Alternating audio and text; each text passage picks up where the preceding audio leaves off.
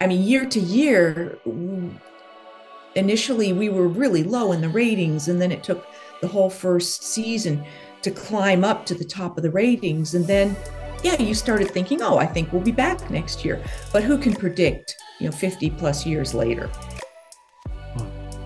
Well, you were a child star, obviously, right? So, were there any particular lessons or challenges that you had or that you learned, growing up as a child star that you'd want to share? Um, oh gosh, probably a lot, and some that I didn't realize I was learning at the time that later I went, oh. Hi, everyone, and welcome to the special simulcast of the Neil Haley Show and celebrity interviews live from the Grotto with Greg Hanna. Greg, what's going on, man? How are you? Doing fantastic, Neil. How are you? I'm doing fantastic. And I have to ask you, were you a fan of the Waltons growing up? Did I you? sure was. Oh, Thursday nights with the family. Enjoyed it oh, very much. that's and you can tell me more stories about it. But our guest today, I'm really excited to welcome Judy Norton. She played Mary Ellen on the hit series The Waltons, and she's going to talk about that and a lot of other amazing experiences. Thanks again, Judy, for stopping by. How are you? My pleasure. Thanks for having me. All right, so let's go start off. Did you always want to be an actor growing up? Was that, especially being a child actor yourself, is really early you must have wanted to act? Initially, it was just something that was fun. I had done some dance classes. I'd done some little musical reviews, so it was just fun. I loved being creative, and this was an opportunity to do that. Then my father was instrumental in getting me started with an agent, and it kind of rolled from there. So it was it was fun. I mean, what a great gig as a kid to go and play make believe. It's fantastic. Looking back when you were on the show, what were some of the proudest moments or fondest memories that come to mind when you think back? Oh gosh.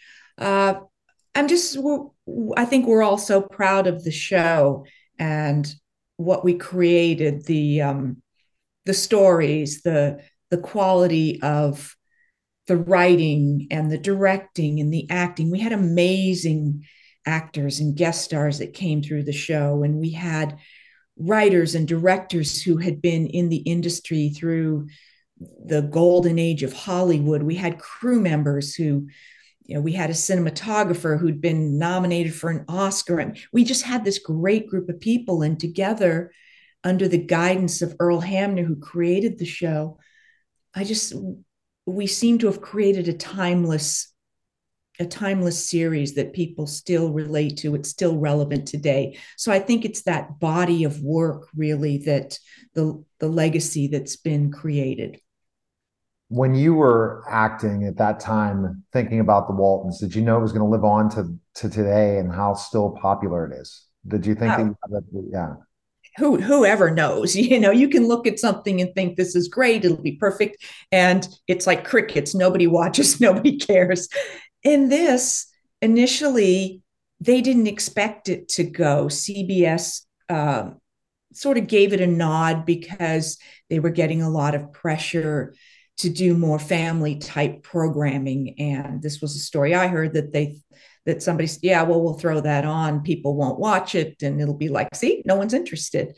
And of course, I mean, year to year, initially we were really low in the ratings, and then it took the whole first season to climb up to the top of the ratings. And then, yeah, you started thinking, oh, I think we'll be back next year. But who can predict, 50 plus years later?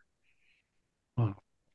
You were a child star, obviously, right? So, were there any particular lessons or challenges that you had or that you learned, growing up as a child star that you'd want to share? Um, oh gosh, probably a lot, and some that I didn't realize I was learning at the time that later I went, oh wow, I learned not to do that.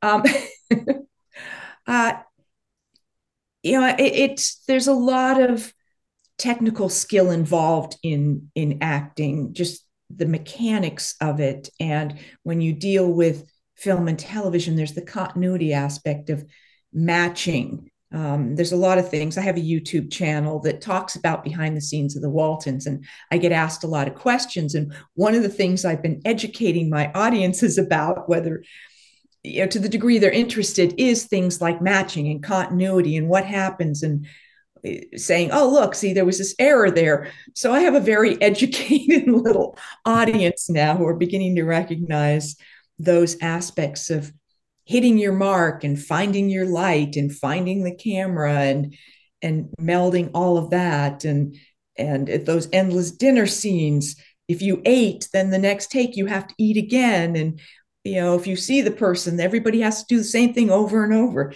So those things were skills that you develop from whatever age you start interacting either on the stage or on film. Are you able to mentor child actors today that are involved, or at least in your career, that have come to you for advice? A little bit. I have done some teaching and some coaching at times. It's not something I'm doing currently, and I actually literally don't get asked about it. Sometimes when I've taught people like me, one of the things you learn is you think you know it all when you're young. And then the older you get, the more you realize maybe you didn't know it all, and maybe you still don't know it all. So that's what I found sometimes when I've been working in situations with younger actors, is they think they know, or they don't know what they don't know, so they don't know to ask.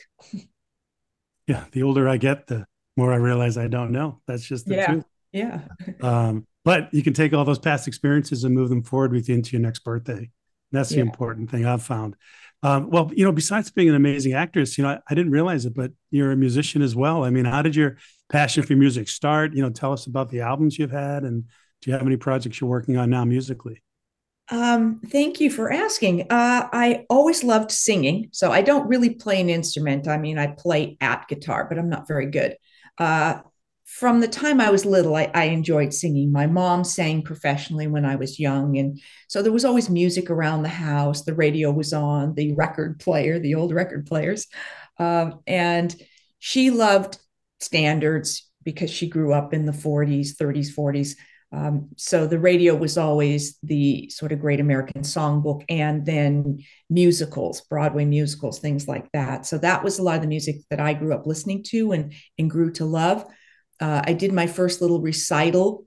Me and my brother and sister were all part of a little children's group that with the voice teacher my mom studied with. So I remember doing that, and that was fun. And I wasn't any good, but I loved it.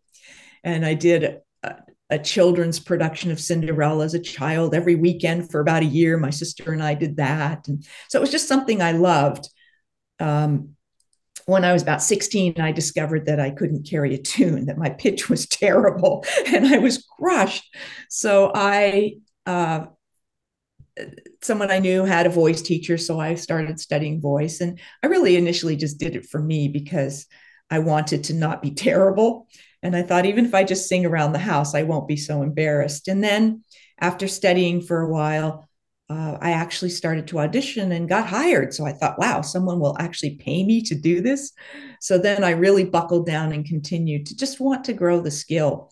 And I have had a chance to do musicals, and then was able to do some concert work. And then, I have a couple of CDs that I recorded. One was a live sort of cabaret show that we turned into a live CD, a live recording. And then just last year, I released a Christmas CD, which I'd always wanted to do. So that was one of my sort of COVID projects when we couldn't all get together and do things. I thought, well, I've always wanted to do this, and I can work on this at home. So that was just released last year.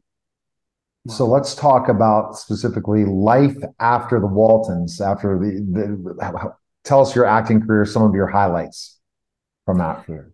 Well, after the series ended, I started doing a lot more theater, because the whole thing about typecasting is a reality. It's like, well, you're too recognizable on TV. People will think, oh, there's Mary Ellen. But in theater, it was great because people would come see me on stage. So I did that. And then I had an opportunity to start moving behind the scenes and worked for a theater company in Canada for 8 years, writing and directing. So that was a great new training ground about that side of things, being behind the scenes and a small production team and everything it took to put a show together. So that branched me out into then also exploring writing. I wrote a fair bit for theater. Then I wrote for a little bit for film and TV. And so it's just been an ongoing exploration of new areas, and I continue to act, but I also, if I get other opportunities, I go down those roads. Wow, that's pretty crazy. So besides all of that cool stuff and being an actress and being a musician, did I also learn that you're a producer and a writer? Yeah, I have done just a little bit of producing. I tend to not do that because I feel it's one of my weakest skill areas. There's just so much to know about it. The writing, yes, that came from having to write all these original shows for the theater. And then I worked with another producer down in Texas, and he found out that I wrote. So he'd say, "Hey, can you write a show about blah, blah, blah?" So we do that. So I got a lot of things commissioned in that way. So it's nice to do that variety, because it then, when I go in and I just do an acting role, I come in to guest in a show or a film, Mm-hmm. I feel like I bring more knowledge to that table, that the writing, directing, and acting really inform each other. So I use what I know as an actor when I'm writing or directing, and vice versa. So that's been great to explore some of those other areas, because acting can be so contingent on, I mean, obviously as a writer, it doesn't matter if I'm male or female in terms of what I'm writing. As an actor, obviously, if it's a male role, I'm not going to get cast. So those types of things, or it can be age contingent, all of But that. wait, haven't you been reading the news? It doesn't seem to matter these days. Well, it can be true, but sometimes it really does matter. Or I can't play a 15-year-old on screen anymore. Or so there's those things that just make sense. And sometimes it is just colorblind and gender blind, and that's great too. But when it's not, there are visual limitations sometimes. So writing and directing, that doesn't so much matter, and a lot more, there's an ongoing push to create more opportunity for women and for older people in general. And in the film and television industry, older women is not the strongest category to be looking for work. Which is unfortunate in our society today, that as we get older, sometimes it can seem like, even though we have all this extra experience, it isn't valued the way it should be. Mhm. And that's the thing. And then it's auditioning and starting all over again and doing things again. What are your current projects you have right now? Tell us a little bit about. Well, one of the main ones that I continue to work on was another one of my COVID projects, where I started my YouTube channel. It's behind the scenes of the Waltons. And so I just create content that talks about the various different episodes and the cast members, and answer fan questions. And so that's been really kind of cool to interact with the longtime fans and sort of give back to them inside information, to the degree I can remember it 50 years later. So that's been an ongoing thing. And then I shot a short film that we just released online last year, and that's Space Limbo. That's on YouTube as well. So if people want to check out my little short film, that was a COVID project.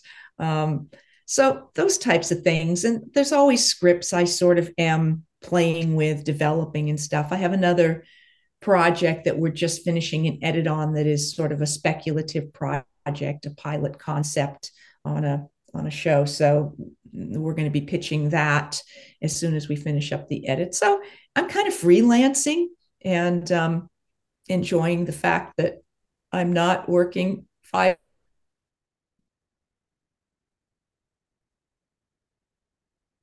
sorts of things in my life. Absolutely. So Greg always has a final question he likes to ask. So go ahead, Greg, with your question. Yeah, sure. Thank you. Judy, it's been a real pleasure speaking with you and getting to know you. Just for myself and for the audience that's listening, what is it that you feel is the most important thing in life that you've ever learned? Oh, wow. Just, I think keep moving forward, keep growing, keep learning.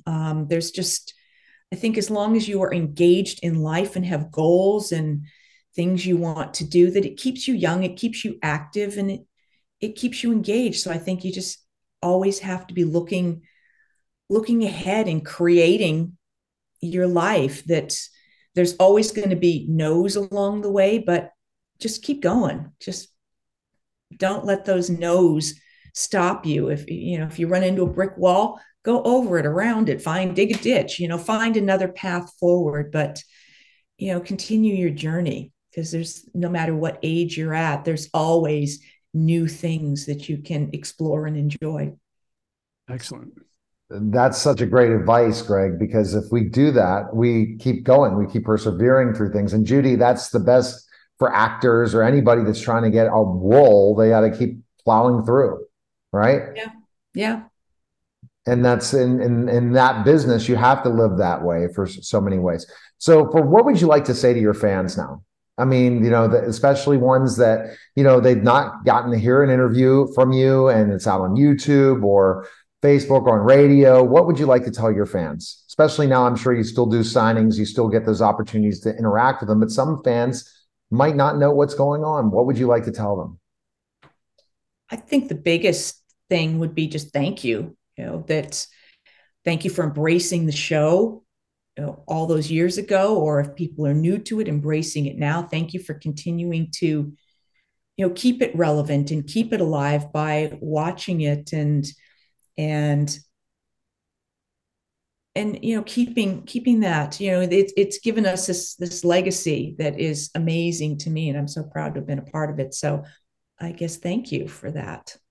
That's great to always say thank you. We appreciate it, Judy. Best place people can find information on you is go where? I am on some social media. I predominantly interact with people on my Facebook channel. I not my Facebook, my YouTube, that I do read all the comments on my YouTube channel and I try to respond to them. Facebook, I'm on there, but I don't have as much time to interact there. But I do have a fan page on Facebook. Twitter, I'm sort of minor presence. Instagram, I have an account, but I never look at it. I'm just not, I didn't grow up in the social media era, so I'm just not real social media savvy. So. But you have that brand, which is the Waltons and the fan base. I could imagine if you said you were going to do fan mail, how long that would take. And that's just fantastic that you have that and you'll have that to live on forever. So we appreciate it. Yeah. Judy. And I do have a website, judynorton.com, and there are photos and my CDs and are available there. I, again, don't update it as often as I should. But, there's only so many hours in a day to sit on a computer, and I try to get away from my computer and go out and engage in life. All right. Thanks, Judy. We appreciate it.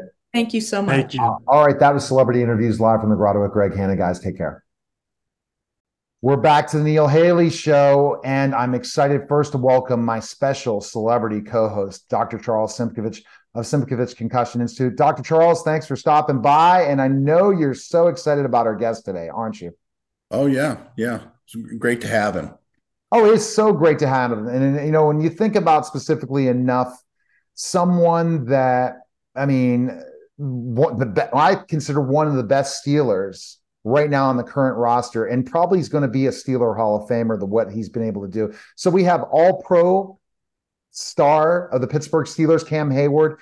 Again, 3-time first team All-Pro, second team All-Pro, 6-time Pro Bowler, and first team All Big Ten. Cam, thanks for stopping by. How are you?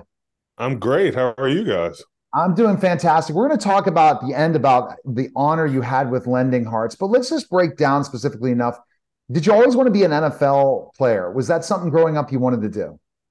I think growing up, you have so many different dreams. Whether it was to be a NFL player or to be an NBA player, I stopped growing, so that went out the window pretty quick. I've always wanted to be in my community, helping back, whether it was being a coach or a teacher. And so, just because I had great role models, I thought maybe I want to go down that path someday. But it was always in the back of my head thinking I could maybe do this, step into the family business a little bit. But it takes a lot of hard work, and I'm blessed to be here today. So let's talk about your late father, Craig Ironhead Hayward, one of my favorite players of all time in Pitt football. And I had season tickets for Pitt football growing up as a kid. And one player, once he first put that uniform on and played for the University of Pittsburgh, he just couldn't be forgotten. He reminded me so much of Earl Campbell. Mm-hmm. How much did he influence you to get to where you are today? And so much comes between my mom and my dad. I can attest that, I wasn't always listening to my dad growing up. I used to think, how does my dad, a running back, know anything about defensive line play? Boy, was I wrong. He, now looking back on it, he was a lot more skilled and a lot more thoughtful for what he said. But as a young kid, you got to be stubborn sometimes. And so I had to learn the hard way. But, just to seeing the way he affected the community, everybody has a story along with him. That's something that I want to live out in the way I live. And how much were you happy to be drafted by the Pittsburgh Steelers, especially when, again, Craig Ironhead Hayward played for Pitt? I mean, that had to be amazing. I looked at it as not just he played for Pitt. I was born here. And so to get the opportunity to come back here, I would always come back in the summers to visit my grandparents. We moved around a lot because of my dad, and then going to Ohio State. Me and my wife, she was my girlfriend at the time, but we would come back for Thanksgivings and any chance we got to go see my grandparents, my cousins. So when I got the call and it said 412 across, I was ecstatic. Never in my wildest thoughts I would end up thinking I would be a Pittsburgh Steeler. I just didn't know if that was in the fold. And luckily I was there at 31, and the rest is history. And understanding the tradition and everything. Let's talk a little bit about your father one more time. And specifically, again, you were born in Pittsburgh, understanding specifically enough, growing up as a son of an athlete. That's a challenge, right? And it's not the easiest thing in the world, right? You build the relationship that you have to look up to that person to become as great or even greater as an athlete. Because I've talked about father-son relationships and people I've interviewed on my show. And it's difficult because you have to look in that area, but also the travel and all that. How did you deal with that? Yeah, as a kid, one thing I appreciate my dad never did, he never made it me versus him. It was never a competition in that approach. I can say my dad was never my coach, but he was always there. And he was always there for advice, always in my corner. I can count on my hand like the times that my parents both weren't at any of my games. And so having that, and my dad being an athlete as well, their schedules are just hectic, but I always felt like my dad was always there for everything that was big to me. And I think as I got older in college, I understood his legacy a lot better as I got older. Coach Tressel gave me this quote, or not necessarily a quote, but gave me this reference because Coach Tressel, his dad was big in Ohio. And he said, my dad's got a street named after him. I want a highway named after him. And so I kind of took that to myself. I was like, I didn't know I was going to end up in the Steelers, but being back in Pittsburgh, I kind of relayed that to myself, where it was just like, my dad's created a legacy for him. How can I either expand on it or make it my own? And so that's been my own journey. Um, and that's something my little brother is going to have to deal with a little bit too. But game on. You should appreciate that. I appreciate my dad being part of the culture in Pittsburgh and being everybody having a story along with it. So it allows us to grow this and his legacy to live on. All right, and we're going to get to now your help in the community because it really talks about family life. But I'm going to go to Dr. Charles Simkovich. Were you a fan of Craig Ironhead Hayward, Dr. Charles? Yeah. Yeah, I was over the years, and it's funny because in-depth conversation. I've done a lot of work with a family in Texas, Fred Akers, who actually coached Earl Campbell at University of Texas, and Fred Akers and his whole family are fairly active with me in concussion, and we talked at length before, at the comparison between Ironhead Hayward and Earl Campbell, how they were very similar running backs. And I asked Fred, I said, what's the biggest difference? He said, there's very, very little between the two of them. They were just bulls, And so, yeah, I was a big fan of both of those fellas. And I mean, they made the game exciting and great. Totally. Absolutely. All right. So let's talk about family life and how important family life, and that's why you give back. I think that this is the big thing, Cam, when I'm listening to you, your story about how your family was so involved and how they were so giving to you that you want to give back to the community so much. And it becomes a very, very important part of your life as a professional athlete to give, right? Yeah. I think at an early age, I got to see, how to give back. Whether it was my dad going to Children's Hospital, whether it was my dad when he was in the hospital himself, dealing with the brain tumor, he was, shining a light and, brightening somebody's day there. My dad took every moment to heart where he could either give back or, inspire. And then my mom, on the other hand, she was always getting us involved in various community events to be well-rounded. And with that, that's kind of set the tempo for my children. It allowed me to, be the role model to them, but also show them how to do it so that they can do it one day as well. And that's so important. It's building a tradition. And then being drafted by the Pittsburgh Steelers is, again, I've talked and spoken to, people in the Steeler organization, the high level, to, again, some of the major super Steelers in my career of getting the interview. And they talk the first thing when they get drafted by the Steelers, how community becomes such an important part. So talk about the Rooneys and how they really show how important it is to be a great member of the Pittsburgh Steelers by volunteering in the community. Yeah, I think I was really benefited when I got in.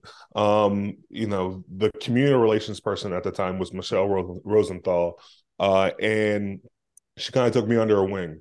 And she just introduced all these different events which players were involved in, whether it was Troy giving back to his hometown, or Brett Kiesel being involved with Children's Hospital, or Aaron Smith doing the Light of Life, and also shedding a light on what was going on with his son who was dealing with leukemia.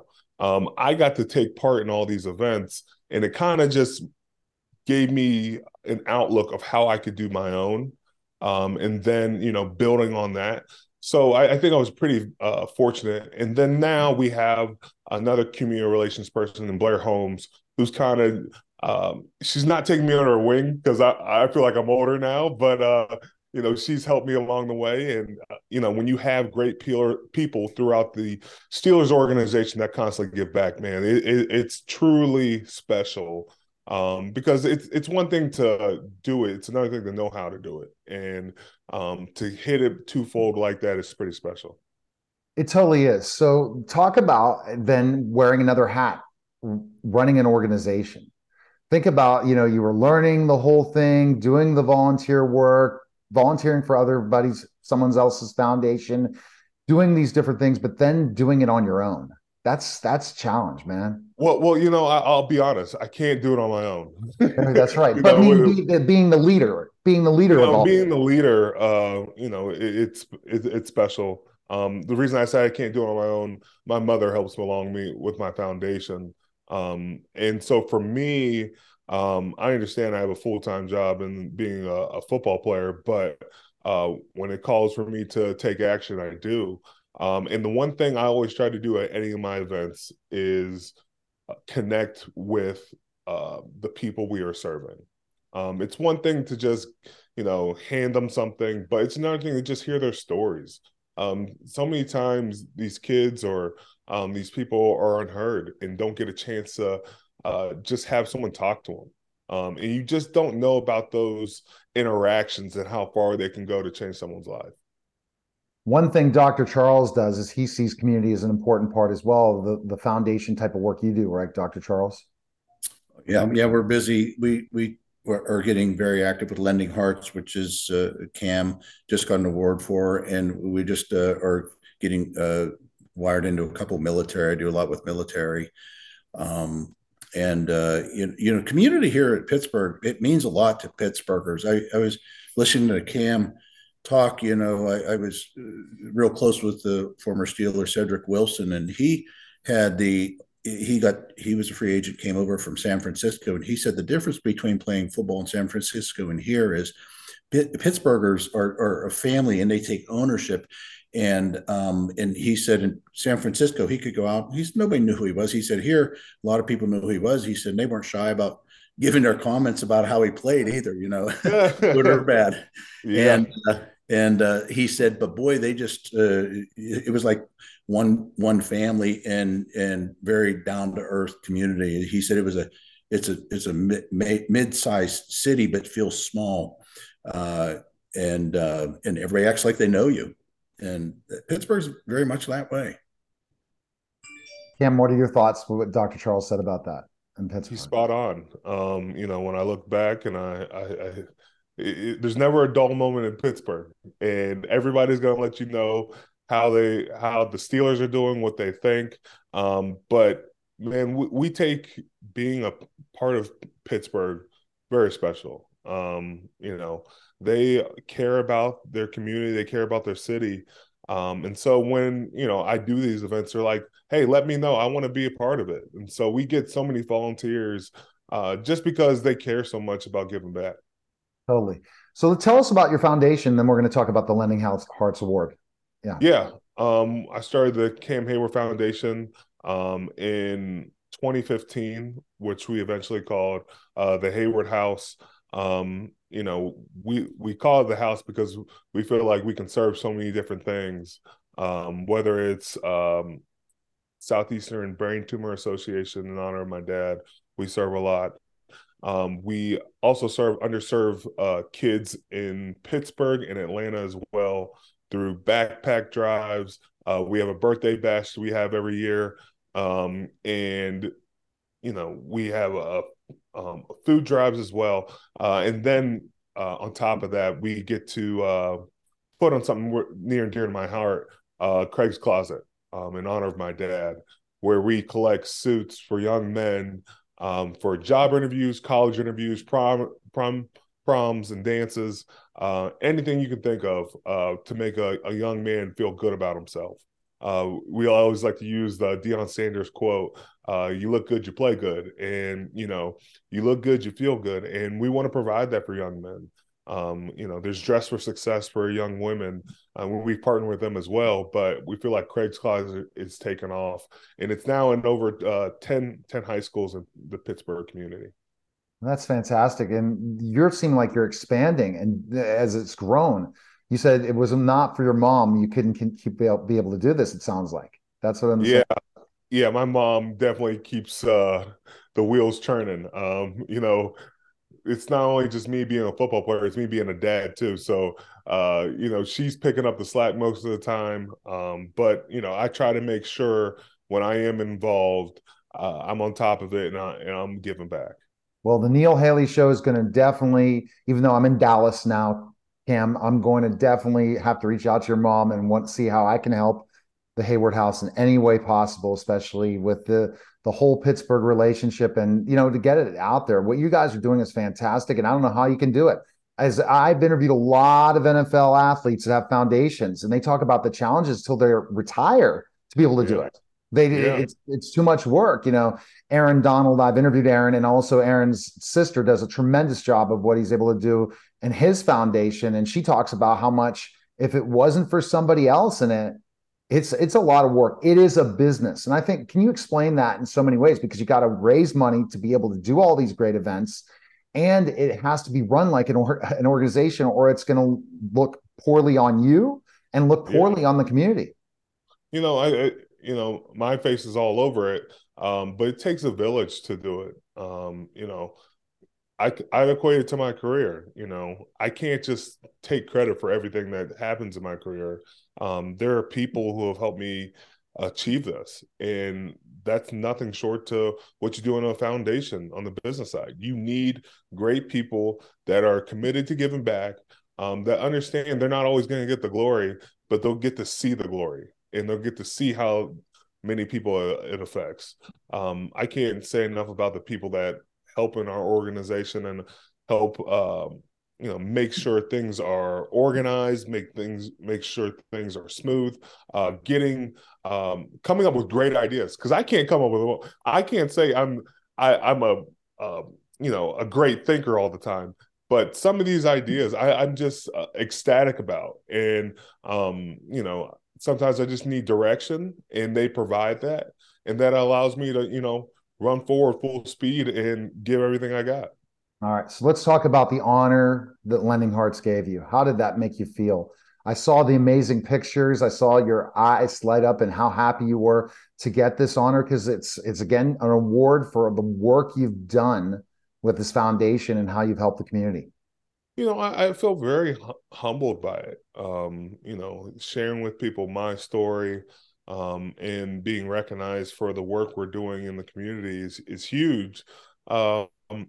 But then the other stories that go along, and you get a guy like Bob Pompiani up there talking, and you understand what he's gone through and the warrior he is. I like to think he's the busiest guy in Pittsburgh. He's our sportscaster, and then he does everything else on top of that.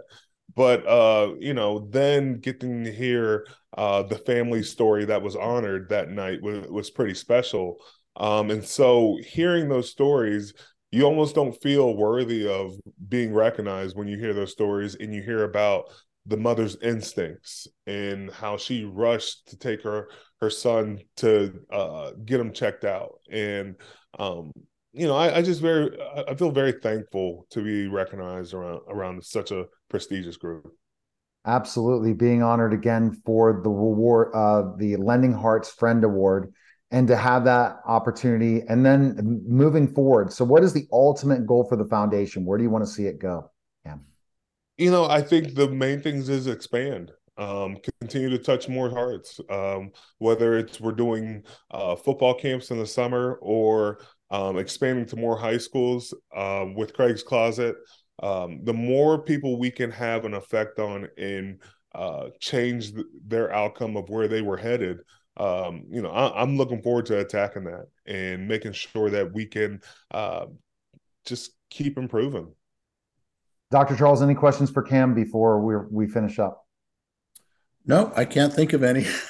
Just like to always to add things. Is there any summary? Because Dr. Charles, you've really summarized a lot of what the work Cam does and also. I've been fortunate over the years to be involved, obviously, with professional athletes from every field, and seeing the work they do is just really it's touching, and there's so many great athletes that are giving back to their communities, and as far as Cam, and I've done a lot with Charlie Batch, Cam Johnson's another one, and then speaking about Lending Hearts, the job that the director Vaso Palioris does is just phenomenal, and she's just extremely humble and down to earth, and to see her going to expand nationally, it's really a good feeling. Totally. Yeah, Cam. I would just add one thing. I would just say I appreciate Vaso as well. She is, I only got to meet her once at the event, and so getting to interact with her and then explain her story, and you see how intelligent she is, but also how driven she is. And so to be around community like that is headstrong and making an impact so big is truly special. What are you seeing with your career, Cam? How many more years do you want to be playing? Any thoughts on that? I got some more in the tank. I don't think I'm retiring anytime soon. Okay, then maybe then you have to come into the ring, and I challenge you to a pro wrestling match. You don't know even my background. I'm a former professional wrestler. I'm 6'10", legitimate, and that's why I call myself the media giant. So whenever I'm in Pittsburgh, we're gonna have to have a good photo op. And you're 6'5", 6'6". How tall are you? Yeah, I'm 6'5", but you're gonna make me look tiny. Oh, by the way, I have a picture on my Facebook. You're gonna have to see with the tallest player in the NBA. Boban. I was yeah, and he makes me look like a midget. Oh my gosh. Did you see that picture, Dr. Charles, with Boban? You didn't Oh yeah, I saw that. Yeah. Well, you saw a picture of my wife and I with Cam, and yeah, it makes me look tiny. And I'm not, I mean, I'm 230 pounds. I'm not small, but I look like an infant. yeah. So that's the funny thing, and that's the cool thing about being in Dallas. You never know who you're going to run into. Go figure, in different places. So we appreciate it, Cam. Best place people can follow you is on Instagram, right? That's where you're really active. Twitter, Facebook, you name it. But yeah. And if you want to get involved with our foundation, go to the CameronHaywardFoundation.org, or you can just look us up on Google. That's a simple way to do it. So yeah, thank you guys so much for having me. I'm honored to have you. And you know what? I never get nervous with an interview. I've interviewed a lot of major celebrities, but because I'm such a huge Steeler fan, oh man, I'm like, okay, it's a different story. And also talking about your father, it just brings back memories of my family, my mom and dad. My dad's passed away himself too, and just to remember Ironhead and remember some of the exciting moments you've given us, the Steelers. You have to definitely get a Super Bowl ring. I think it's this year. Let's do it. Let's get the Super Bowl. That would be awesome. Let's get it. We'll have to have another interview after that. Yes, exactly. Yes. It was a very good draft. Okay. All right. Very good draft. Very good. Appreciate it, guys. Thanks again. All right, guys. You're listening and watching the Neil Haley Show, and we'll be back in just a minute.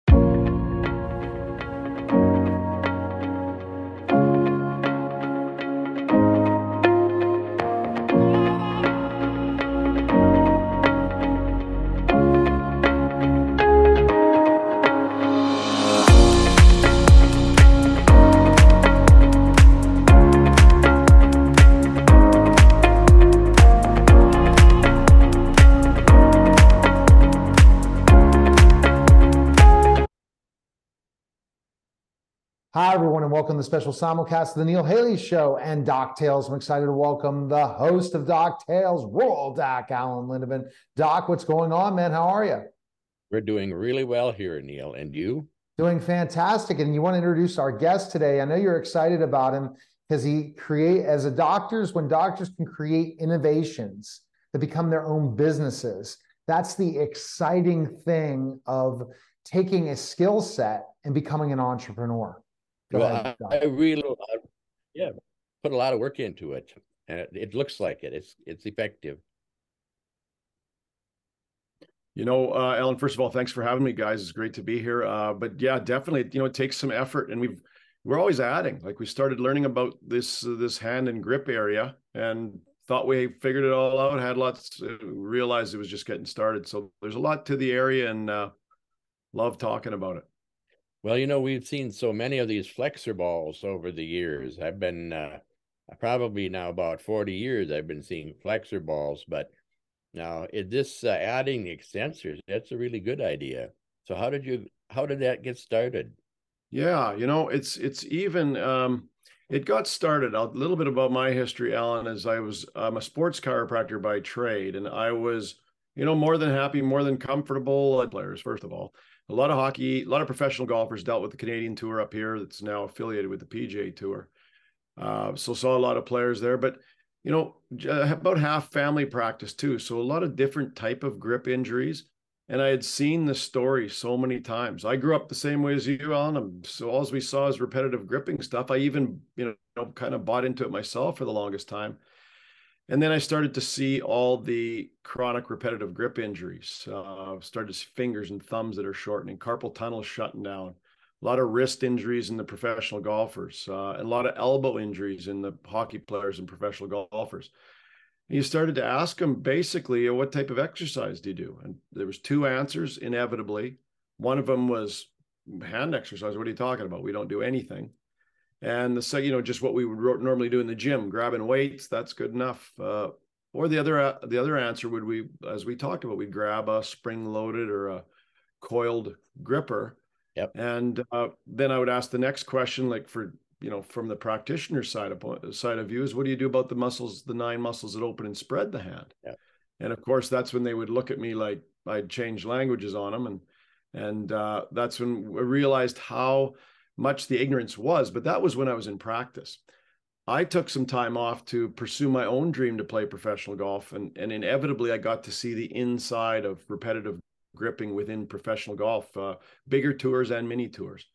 And that's when I really saw it's, private practice was one thing. Touring regularly with professional golfers is a whole different thing. It's just one repetitive grip after another. And they wouldn't really see it towards grip. They would say, I've got an elbow problem, but what does that have to do with grip? Well, it has everything to do with grip. And basically, Ellen, that's where I saw we've got a real problem here. I can't give these guys and girls 5 or 6 exercises. They don't have any way of doing that. They won't stick with it. I tried, they wouldn't do it. So then we developed the product where you could use the grip mechanism, which is 3-dimensional, a round ball I never had any problems with. But then through that, we put some resistant band. It was just like, it was basically waistband elastic to start with. And we started with prototypes, and we just started to see these problems go away. And, eventually we started to figure out how to make it so that you could, make it well. But same mechanics as the rough prototype, and all of the things you had on your site. And I'm thinking, well, you have to get the right balance of extensors and flexors. Otherwise, you will, if you got too much extensor, you wouldn't have much of a flexor. So now, how do you figure out how much any individual needs? Do you have individual flexor, extensor testing? Yeah, absolutely. When we started it was just, we're basically throwing ideas against the wall and seeing what'll stick. So we're basically testing. Once we, and I was not an expert at this by any stretch. Everything's done. We just worked at different formulas of the different materials, and to be where we could test different resistances. And like you say, the finger extensor muscles are quite different in what resistance desired than the flexor muscles. They're on a ratio quite a bit weaker. So we had to work with that and work with some averages and work with some people that were going into like recovery exercises for rehab protocols, going into kind of wellness model, and then going into the more advanced strength training model. And we basically came to places that seemed to test for the most average hands within those models. Well, it looks like you must have you either have to design for an individual, or you must have a range of options. Yeah. So one of the things we did that we worked with it, because first of all, Ellen, when we started this, we did it for athletes for sure, because that was kind of what I was looking for. I was looking for training athletes and getting them to perform well off the bat. And so that worked really well. But then I started to have patients in my own practice that were arthritic, or that were coming out of, carpal tunnel surgery, or having like dislocation, stuff like that.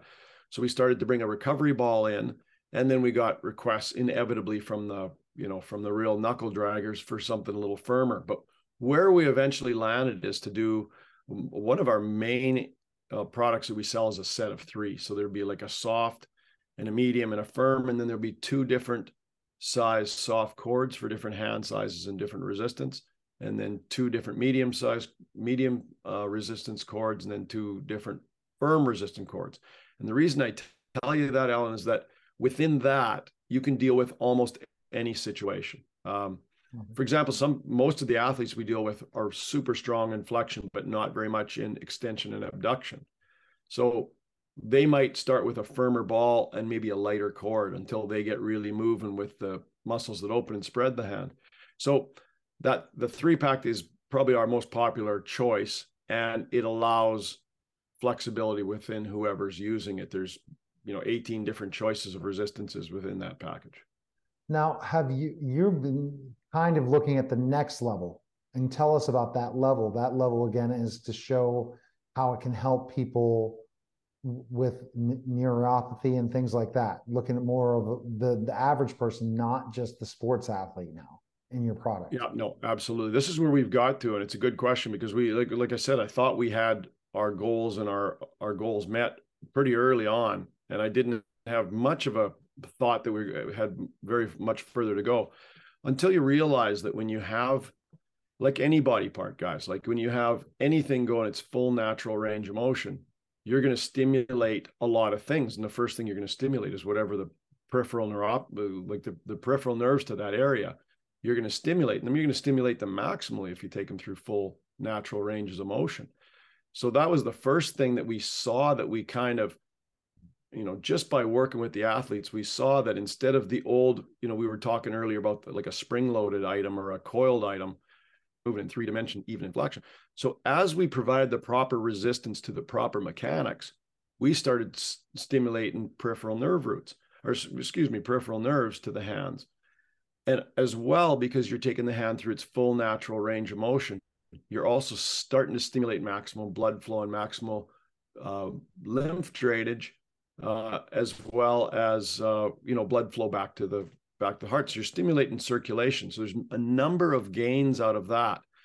And that's when we started having people say, like, we still get it all the time, is that we say, well, my elbow feels better, but I'm sleeping better, and I'm this and that better, and I'm not as stressed, or I'm feeling better, I don't get sick. And I didn't really know what was going on.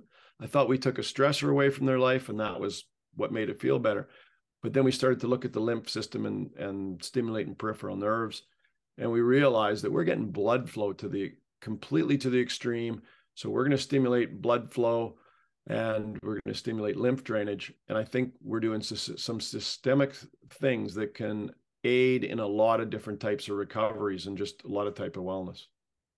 I'm fascinated with this, your nerve, your peripheral nerve stimulation and the blood flow and lymph drainage.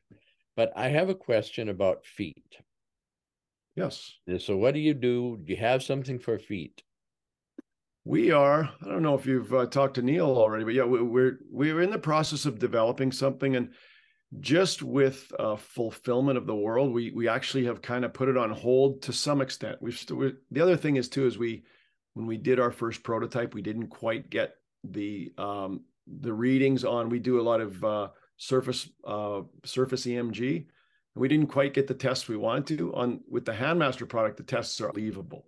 And so we've set the bar pretty high. But with this, I'm no genius, guys. We're just looking to see what is the range of motion? What do these muscles in the hands do? And we're looking at what do the muscles in the feet do? And as we all know, the feet muscles are so passive.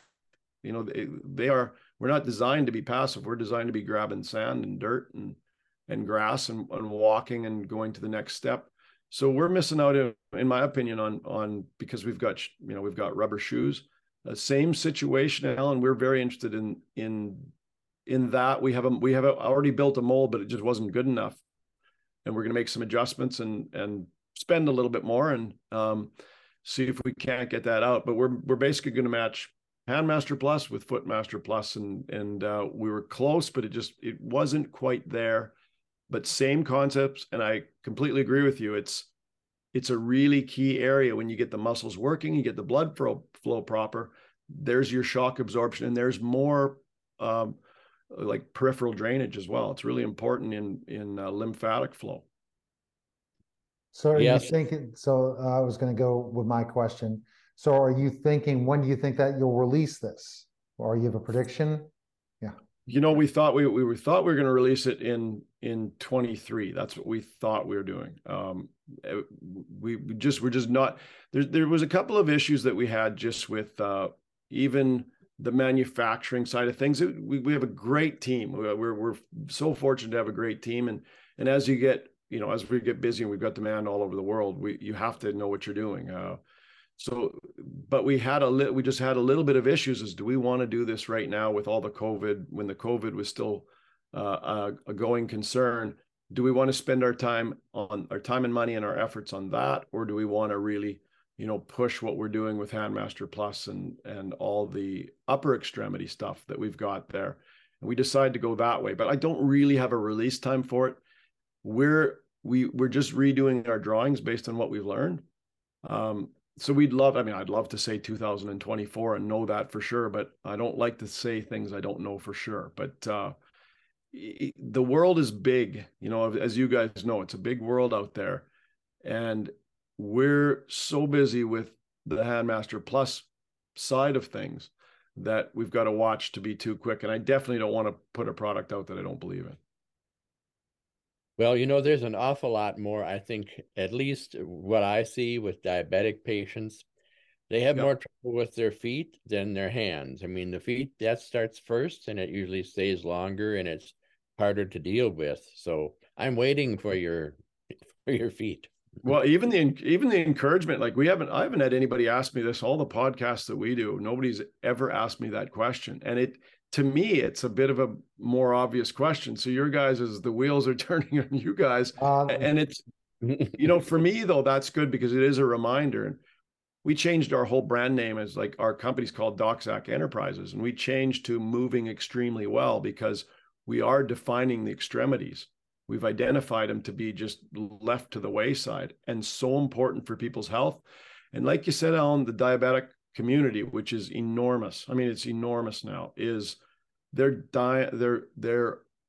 are in need of peripheral blood flow. Feet, I agree with you, but hands as well. When you see the changes in thermography that we do with that, hands, but peripheral blood flow it's just been left by the wayside, and peripheral training, like the muscles of the feet, I think are also something that's kind of just, who cares about those things? No, they're important. That's your shock absorption. And to have that blood flow to the extremity, plus the function of shock absorption is directly correlated to what we're doing in the hands. And if not more, because you have the shock absorption angle, but with the hands, you have the grip functionality and the blood flow. So equally important. And we've definitely identified that the extremities are our thing. We got to do it well, but it's overlooked and we preach about it. And most of the healthcare professionals that are further along in this way of thinking, they get it in a flash. Yeah, I'm waiting for that. I'll promise I'll put we're going to put a little extra with our team onto that one again. I love the project, and it wasn't far off, by the way, Alan. Like, it just, if you're going to, the time where you do it and you put all your efforts into, you launch something. I think many people don't understand that. Neil, you probably do, with seeing all the business folks that you see that are doing something similar.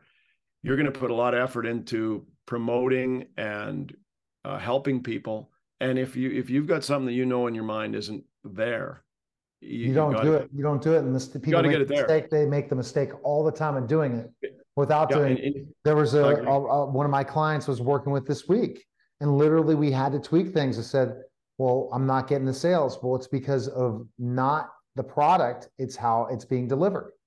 It's how it's being delivered, how it's being packaged, and how it's being explained. Because if you don't believe in it, they're not going to buy it. That's the bottom line. And so many people have things out there. Hey, I wrote a book. Why aren't people buying it? Because they don't believe in it. And you really don't believe in it. You didn't take the time necessary to look at all those things. And that's what I think is the key thing, guys, for sure. Doc, do you have any more questions for Dr. Terry? Oh, no, but like I said, I'm waiting for this for the feet thing. And I do have one question. COVID, everybody's talking about COVID. I think we're going to see a little bit more need for feet after COVID. I think that that's one of the peripheral neuropathies we're going to be left with in the wake of COVID. Well, I don't disagree with you. I think through this whole COVID, for this whole stretch of the last 3 years, I think people are going to see that wellness is a really big deal, like going back to basics. And like I say, usually what people want to talk about is, muscles and how the muscles shorten the carpal tunnel and collapse it and all this stuff. And I used to be, that was my main talk and my main talking point. But as Neil brought up, I'm a lot more interested in what it takes to get, circulation, almost like the traffic system moving through your body. That's wellness. And yes, an athlete and a musician and a person in a workplace needs the muscles to be strong and balanced, but a human being you need blood flow and lymph drainage on a daily basis, and you need digestive system on a daily basis. So I think out of COVID, I think the details to wellness, a lot of people are going to wake up to that environmental challenges, and what are our daily health habits going to look like? And we can't just sit there and go, oh, geez, I hope it works out. No, we got to look at the basics of health, stay healthy, get it done. And we need simple solutions that people can actually get done in a day. All right. In their homes, yes. Best place, Dr. Terry,